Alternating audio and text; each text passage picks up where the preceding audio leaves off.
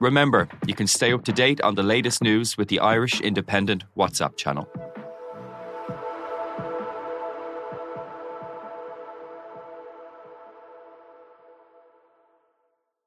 On the latest episode of Real Health with me, Carl Henry, I'm delighted to be joined by international best-selling author Hemant Sunim, telling us what to do when things don't go your way. When we are, very young and have a first love, and the first love did not work out, we feel as though this is the end of the world. However, we learn that is not the case. We move on. We find some other people. So we begin to see that when things don't go your way, maybe it's not the end. As ever, we're available on all podcast platforms.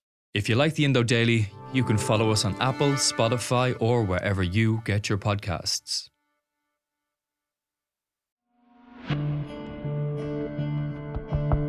I'm Philip Ryan, Independent Newspaper's political editor, and today in a special episode of the Indo Daily, we have an in-depth interview with Tánaiste Leo Varadkar, in which he shows a willingness to enter a transfer pact with Fianna Fáil. If this government continues and if it ends well, then I think that's an option we'd be putting before the Irish people. He also reveals which minister is safe in the cabinet reshuffle. So he's keeping his seat at the cabinet table then? Well, he certainly is. Yeah, well, you got me on that one anyway. He confirms there's no way Fine Gael will enter government with Sinn Fein. They're a high-tax, anti-trade, anti-jobs party that would wreck our economy. And I think cleaning up the mess could take 10 years. And speaks candidly about the challenges of being a politician. 9 times out of 10 when people come up to me, it's to say something nice. 1 person out of 10 has a smart comment for you or, wants to be abusive towards you. Okay, so welcome, Tánaiste Leo Varadkar, to a special edition of Indo Daily. And look, let's just get straight into it. The first question I wanted to ask you is kind of an easy one. You're going to be the Taoiseach soon enough. You think around the Friday or Saturday after December 15th, when Micheál Martin comes back from the EU summit, you're going to have the guts of 2 years to put your stamp on this government. What are, say, like the 3 main things that you'd like to get done? Well, first of all, that has to happen, and I have to be elected as Taoiseach when the Dáil convenes before the Christmas break. And I'm always somebody who's doesn't like to tempt fate or assume that's going to happen. So there's a bit of work to be done in making sure that we have the votes to allow for the changeover to happen and at least constitutionally a new government to be formed. And I think the opportunity for me to set out what the priorities are really is then. It's at that time, and it's not too far away. But I think it is fair to say that this is a government that has a programme for government, and the programme for government is very clear as to what our priorities are. And my objective will be to make sure that we fulfil them. But you'll be fulfilling Fine Gael's priorities, surely. So there must be things that you have your eye on as Fine Gael leader, let's say, rather than the Taoiseach so far. Well, it's a programme for government agreed by the 3 parties, and I'll be Taoiseach of a 3-party government. And you have to always remind yourself that you're head of a government and not just head of a party, and that has to take precedence when you hold that particular office. But one of the biggest concerns people have now is inflation and the cost of living. Of course, it's going to be a priority to tame inflation and bring the cost of living under control. You'll have seen from the budget measures that it was all about putting money back in people's pockets and helping them with rising prices. Among the things you'll see kicking into effect in January are reductions in income tax, increases in pension and welfare, reductions in childcare. And I'd like that to continue if we can afford it into future budgets. Really good to see childcare costs falling by 20-25% in the new year. I'd like that to go to 50%, as Minister O'Gorman has said, in the subsequent budget if we can afford to do that. Very important for families, helping them with the cost of living, but also helps more people get into the workforce as well, which is really important. And of course, the whole issue of housing and home ownership, which, as we all know, is an enormous issue for people. I'm someone who believes in home ownership. Most people in Ireland do own their own home, but we are in a very different situation. A decreasing amount, though. Yeah, that's the problem. When I was in my late 20s, early 30s, most people actually did own their own home. That's not true at the moment. And that's something that I really want us to turn the corner on, to see home ownership rising again. I think Housing for All is a very good plan. We need to implement it. If anything, accelerate the implementation. And I think Darragh O'Brien as Minister is making real progress. Just to give you 2 stats, and I promise not to bore you with stats, probably about 28,000 new homes being built this year, more year than any year for 10 years. 15,000 people bought their first home in the past 12 months, more than any year for 15 years. But we need to do much better than that again. I'd like to see us building 40, 50,000 houses a year, and I'd like to see twice as many first-time buyers getting their first home, and that would change things for the better in our society. One thing I'd say about Darragh Bryan and Darragh and I spoke about all of these issues after Fine Gael had our special meeting on it, and one thing that I was very encouraged about was that he was really open to new ideas, and one of the ideas that he was very open to and very supportive of, for example, is increasing the income limits in relation to social housing, because we have a lot of people now who are working but maybe not in very well paid jobs, and they don't qualify for social housing. But you don't have the social houses to put them in at the same time. That's right. But of course, at least while you're waiting for social housing, you would qualify for HAP. We have a lot of people now who are just above the limit for social housing and get no help from the state and are really struggling to pay their rents. But we are ramping up the building of social housing. We'll build more new social homes this year than any year. No landlords given.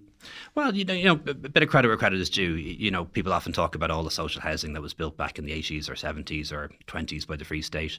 We'll build more social housing this year than any year in the history of the state. Now, I appreciate that's in the context of a much larger population, but things are happening.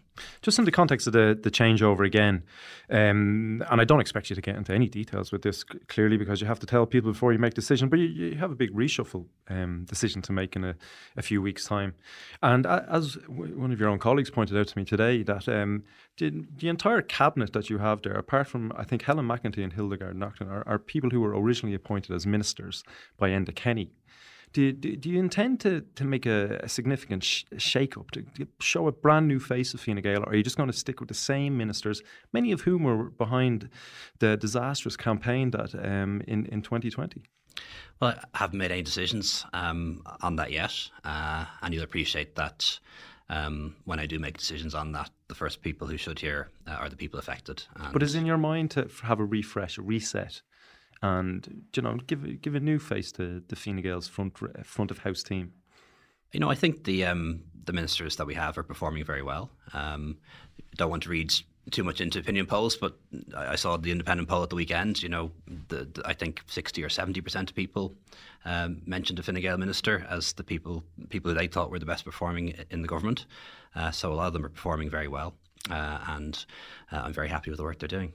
So you don't see any, the potential there for maybe junior ministers or backbenchers to move up the chain? There's not a lot of room this time around.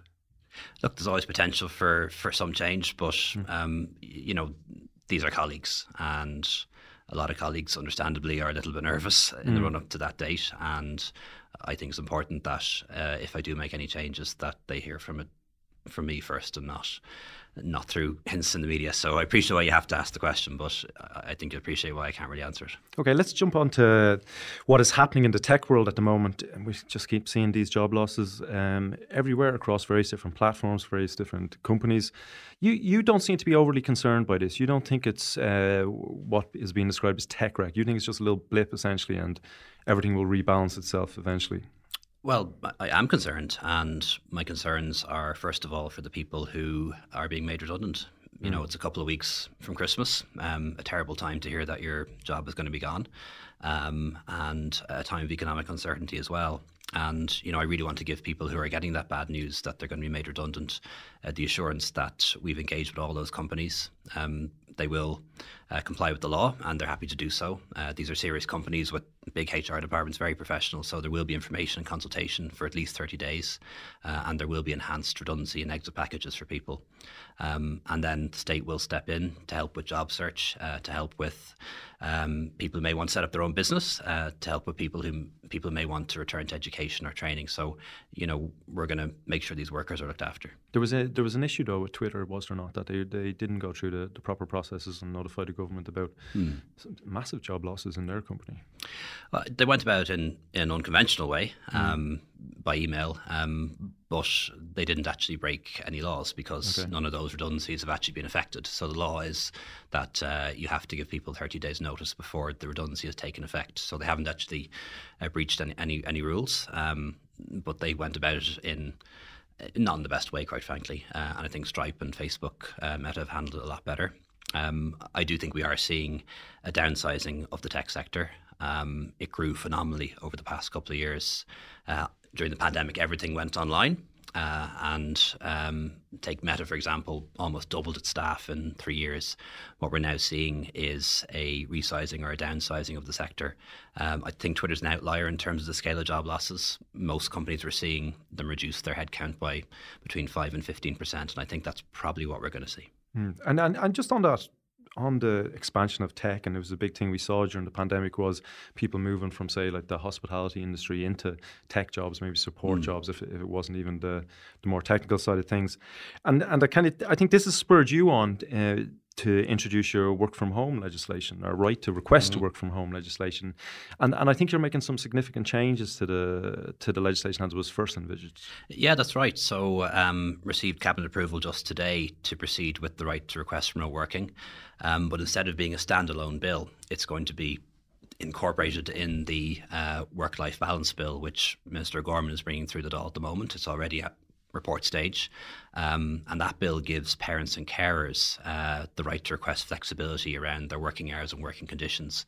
And we're going to insert an amendment into that bill, which will give the right to request remote working to all workers, but on the same basis. So instead of having these 13 or 14 reasons for refusal, they're gone.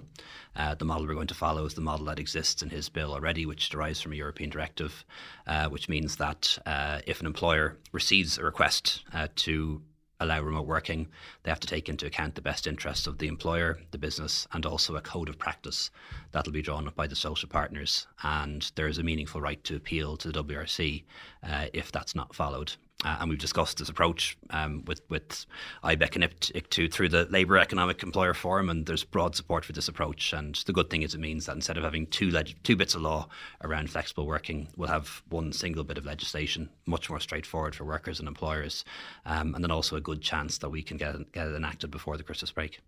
But you know, what's important, I suppose, for me is I set out the ambition to create 5 new workers' rights, protecting tips and gratuities. That's done. Statutory sick pay, that's done, comes into force on the 1st of January. The new bank holiday applies from February. Improving redundancy rights for people laid off in the pandemic, that's done. And this is the 5th one now. That's going to get done. And obviously we have the move to the living wage, which is an important part of that programme too. You've been the enterprise minister now for 2.5 years, since you became Taoiseach.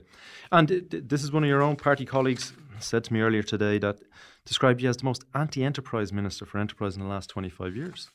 And I think that was in the context of not only just the work from home policy, but also, like you say, the mandatory sick pay, the highest minimum wage, in one of the highest minimum wages in Europe. We also obviously are abandoning our low corporation tax rate to join up with an international agreement. And then how do you take that charge? And because Fine Gael traditionally would be a party of enterprise, but a lot of your thing is more focused on the worker rather than on the enterprise itself. Yeah, I don't know who that's from. I'm sure you're not going to tell me. But I think that's very old-fashioned thinking. That low pay and insecure jobs and poor terms and conditions are pro-enterprise. Like, that's just so not true. We have more people at work now than ever before. 2.55 million people. We have more businesses being established than ever was the case in the past. We have record levels of investment last year, record levels of trade. You know, businesses doing well. And during the pandemic, you know, any business will acknowledge the enormous support that they got from government through wage supports, through the CRIS scheme to survive. So this has been a very pro-enterprise government, and I've been a very pro-enterprise minister, and I think the business bodies would actually recognise that. I think there is an old-fashioned thinking, and yes, it exists in my party, that paying workers well and giving them decent rights is bad for business. That's a totally old-fashioned, outmoded way of seeing the world, and it's not one that I share. You know, I come from the tradition of my party, which believes in the social market economy. We believe in the market economy. It's the best way to create wealth. But the social market economy is the government making sure that wealth is shared more fairly, and that there is a threshold of decency below which nobody should fall. And I believe work should pay. And that's a big part of what I'm doing. I think we should move on to one of your favourite topics to talk about, at least, if not the topic itself, is Sinn Fein. One of your favourite topics too, Phil, when you're not talking about Fine Gael. We have to talk about yous all. So you saw at the weekend, there's obviously, I don't know if it's a change in policy or maybe they're just saying the quiet bit's loud, in that Sinn Fein, Mary Lou McDonald saying that she doesn't compare the acts of the Provisional or IRA to the acts of, say, gangland criminals in our own constituency and our former councillor, Jonathan Dowdall. We've seen what victims of the IRA feel about that, and I was just wondering your own thoughts. Well, I think what's most important aren't my thoughts and feelings, it's the thoughts and feelings of the victims and their families. And I thought Anne McCabe, the widow of Garda Jerry McCabe, who was killed by the IRA, spoke very eloquently on this. And, you know, my view is that the killing of a Garda is a crime. Sinn Fein have been trying to rewrite history. They've been trying to make out that the Provisional IRA's campaign of violence was only targeted at legitimate targets in their mind, you know, British soldiers and police officers. You know, the IRA killed Gardaí, they killed Irish soldiers, they killed prison officers, they killed children, they killed women and buried them in bogs so they couldn't be found. And what I want Mary Lou McDonald to say, I want her to say that the killing of Jerry McCabe was a crime, the killing of Austin Stack, the prison officer, was a crime, the killing of Irish Army soldiers was a crime, and the killing of 2 children in Warrington in a shopping centre bombing was a crime. And I would not like us to have a Taoiseach who wasn't able to say that killing a guard or killing a child is a crime. And if she wants to say it was a war and they were war crimes, fair enough. But she has to be able to say that. I don't think we can have a Taoiseach in this country who's unable to say that the killing of innocent children, Gardaí, prison officers, members of our defence forces is not a crime. And are you concerned in any way that the Taoiseach's view is very much soft on Sinn Féin, and he's very much of the view now if their policies can align after a general election, that he'd be happy enough to go into power with them? Yeah, you know, in fairness, I don't think the Taoiseach is soft on Sinn Féin. You only have to watch the exchanges on a Tuesday and Wednesday between... But his stance was a lot stronger before. It was very clear. It was the same as your own. You can't do business with them. Now, your stance is still you can't do business with them, but that's not Taoiseach Fianna Fáil leader Micheál Martin's stance anymore. Yeah, and that's a different position that Fianna Fáil is taking, and we respect their right to have that position. As a party, Fine Gael has worked well in coalition with Labour, with Independents, with Fianna Fáil and the Greens. We know how to make coalitions work. We know how to make them last, but there is a line which we won't cross, and we will not consider coalition with Sinn Féin. Oil and water doesn't mix. It's not just about the past, although those issues are important. It's more about the future. They're a high-tax, anti-trade, anti-jobs party that would wreck our economy. They're Eurosceptics. They're populists. They're nationalists of the worst sort, often sectarian. And we just don't need those philosophies in government. And in the unlikely event that they do form a government or lead a government, we're going to need a party that's going to stand up to them, that's going to hold them to account, that's going to get them out and clear up the mess. And that's the role that we'll play. So you'd be more happy to go into opposition than to join them if it arose? I'd be more happy to lead the next government, but if that was the choice before me, and Sinn Féin was in a position to lead a government, we're going to need a strong democratic opposition party that's able to hold them to account, restrain them, curb their excesses, replace them and clean up the mess. And I think cleaning up the mess could take 10 years. Okay. Just another one on Sinn Féin. Over the last couple of weeks, Onur Bryn has been out. Comments he made at a music festival down in Roscommon, the Night and Day Music Festival, were around the fact that, you know, he didn't like the work of chief economist John McCarthy. He said if he had a choice, he would have sacked him. He called him an ideologue. And you came out yourself and described that as really chilling. Were your words. But then at the same time in September 2015, you might remember a letter that you wrote to your own officials in the Department of Health where you said, I have no reason to believe, this is around the trolley crisis, I have no reason to believe it won't be worse than last year, and that really means a head or heads have to roll. The people or Doyle or Taoiseach can take mine in the election or thereafter, but we'll need an official executive head to roll before that or there is no accountability. What's the difference between you saying that, writing that down and saying that to your officials and what he said? And what he said is chilling, according to you. Yeah, I think they're fundamentally different because what he was saying, and I accept that he's apologised and withdrawn those remarks, what he is saying is that he would sack somebody for not giving him the right advice, for not giving him the advice that he wanted to hear. What I was talking about was sacking people for non-performance in their jobs. I think it's a very different thing. And it does happen in the public sector, by the way. I know people believe it doesn't, but there is a process to be followed. But that's a process that's followed when somebody doesn't perform in their job. That's very different to saying that if you don't give me the advice that I want to hear, that aligns with my philosophy, that I'm going to sack you. I think they're very different things. But in this instance, I think we can both agree that the trolley crisis hasn't been gotten any better. Did anyone get sacked in that instance? Well, not in that instance, but I think it's fair to say that there has been a lot of change of personnel since then, and some people resigned, some people retired early. There have been dismissals, by the way, in the HSE, and a lot of new people have come in. That doesn't make the problem go away. But again, at the same time, putting that in writing, saying heads a roll, threatening people's jobs, is really no different to saying that you would sack someone.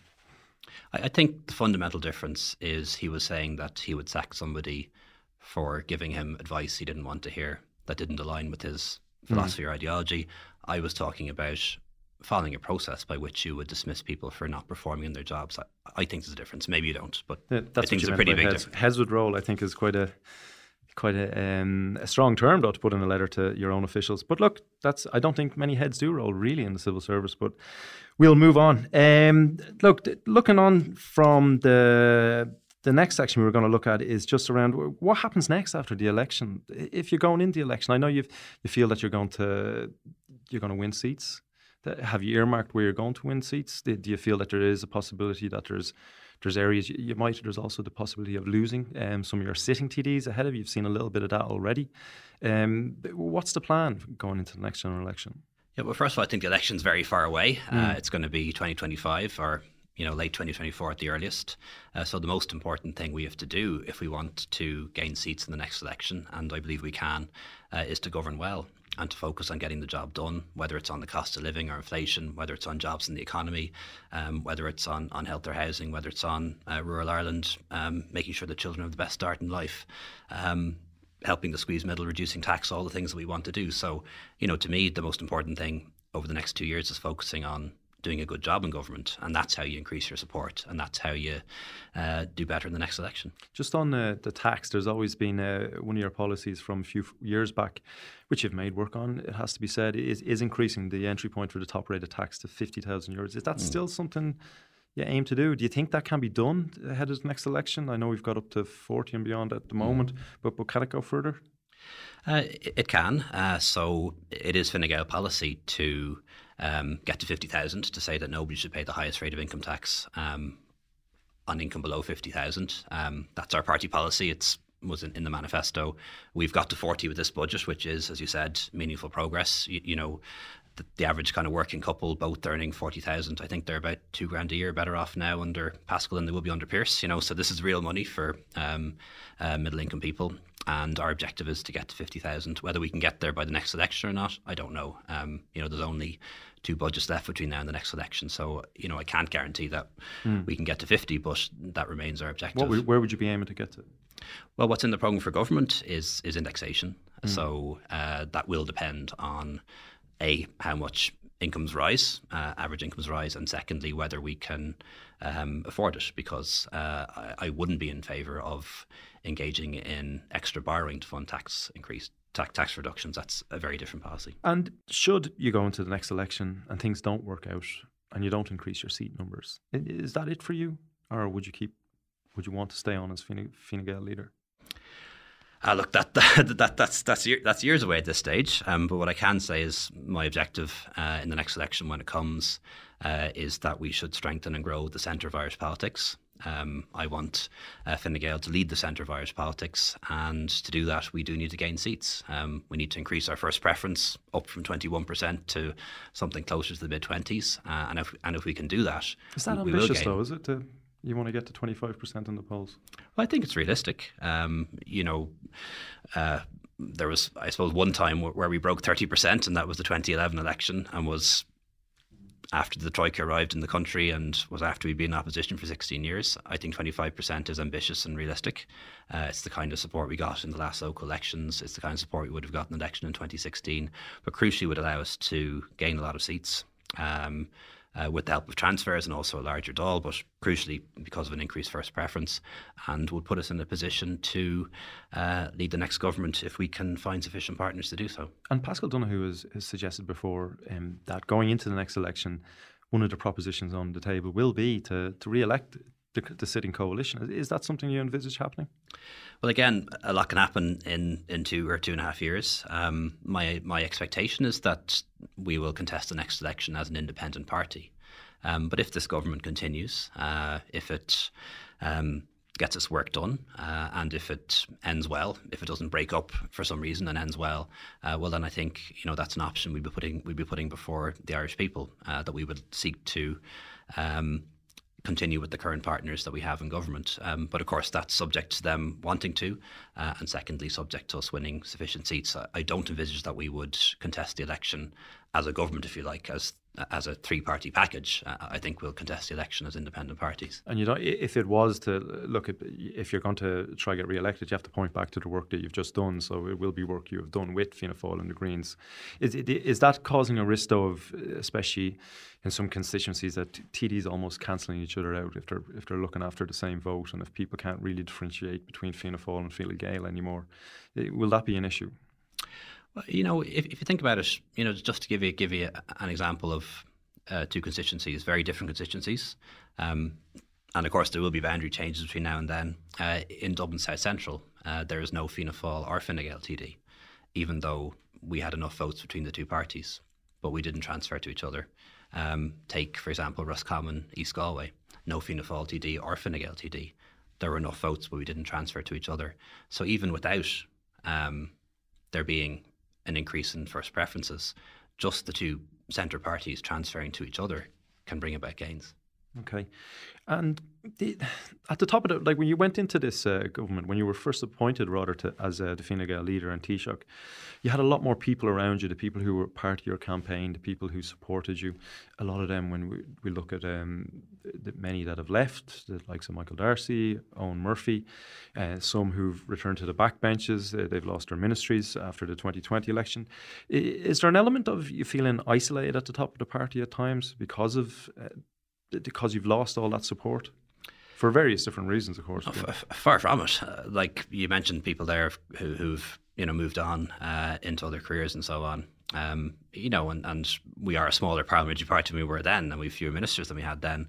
But the people I have around me now include people who didn't vote for me, for example, as leader. The most obvious person being Simon Coveney. He was my competitor when I ran for leader. I don't think I could have had a more loyal, more trusting, more competent, more capable deputy than anyone could imagine in the past 3 years. So he's keeping his seat at the cabinet table then? Well, he certainly is. Yeah. Well, anyway, you managed to get me to say that, so I'm not gonna. Yeah. You got me on that one anyway. But you gain allies, and of course, one of my strongest allies as well. When I did run for leader was Pascal Donoghue, who's, I think everyone agrees, performed outstandingly as a minister. Not so well as a director of elections, though. It was a tough election. It was tough for all of us. Okay, just on the more personal side of things, the licensing laws have changed. You've been a big supporter of that. Fine Gael have been a big supporter of that. Is it like is this from your own experience? I know you like to travel. You go to European cities. You go to the States. You like to go to nightclubs maybe in those places. Is that from experience, these things around Europe and other parts of the world that you've seen? Like, we need to be able to embrace this.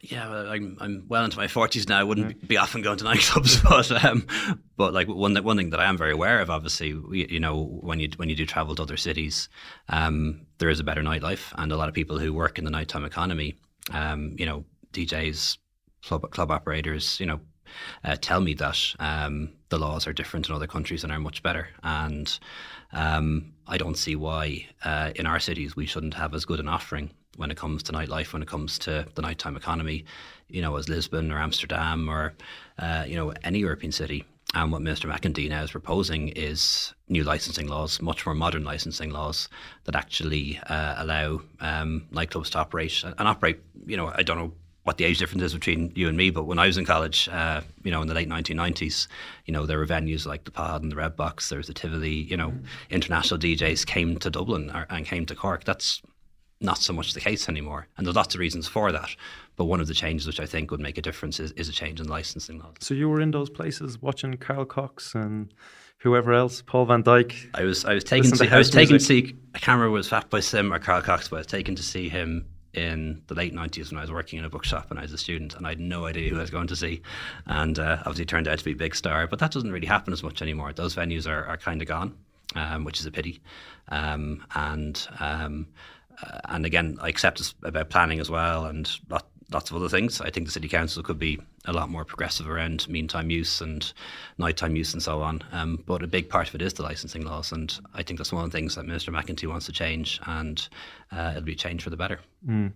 And when you're out and about, like, you do get recognised. We've seen people put things up on TikTok. We've seen people throw milkshakes at you and things like that. Is that difficult? Like, I know we only probably see a small part of it. Is there? Do you get a lot of that when you're out, when you're out trying to enjoy yourself, not even doing work, just... Look, I accept it comes with the territory when you're a high profile figure, and it's not just politicians. It can happen to anyone who's involved in public life. 9 times out of 10 when people come up to me, it's to say something nice. It's to thank me for the work that I do. It's very often to say to me that they felt very reassured by the work that I did during the pandemic, the speeches that I would have made at the time, and I really appreciate that. And 1 person out of 10 has a smart comment for you, or wants to be abusive towards you, and I just kind of accept that kind of happens once a week, and that's part of the price of being a politician. But the upsides outweigh the downsides. But it's got quite serious at times as well, though, with protests outside your own home and Gardaí increase in security and things like that. Like, there does seem to be something there. We've seen it in the US, we've seen it in the UK as well, the threats to politicians. Is that something you think is growing here, or something that we need to be mindful of? Certainly the Garda Commissioner believes it is a growing threat. It has been a long time since we've had a serious assault or the assassination of a politician in Ireland, thankfully. But the Garda Commissioner does take the view that there are credible threats from, extremist activists and some paramilitary groups, and that's why he stepped up the security for ministers. So it is a real worry. We have seen across the water 2 MPs killed, Joe Cox and David Amos, and I just hope that we're not going to see that here. Okay. Listen, thank you very much, Tánaiste, for coming in to talk to us in the Indo Daily. Well, Kermie Maggot. I'm Philip Ryan, and today's show was produced by Mary Carroll with sound by Gavin Hennessy. To hear more of our award-winning journalism, visit independent.ie or wherever else you get your podcasts. If you enjoyed the Indo Daily, don't forget to like, follow and leave us a review.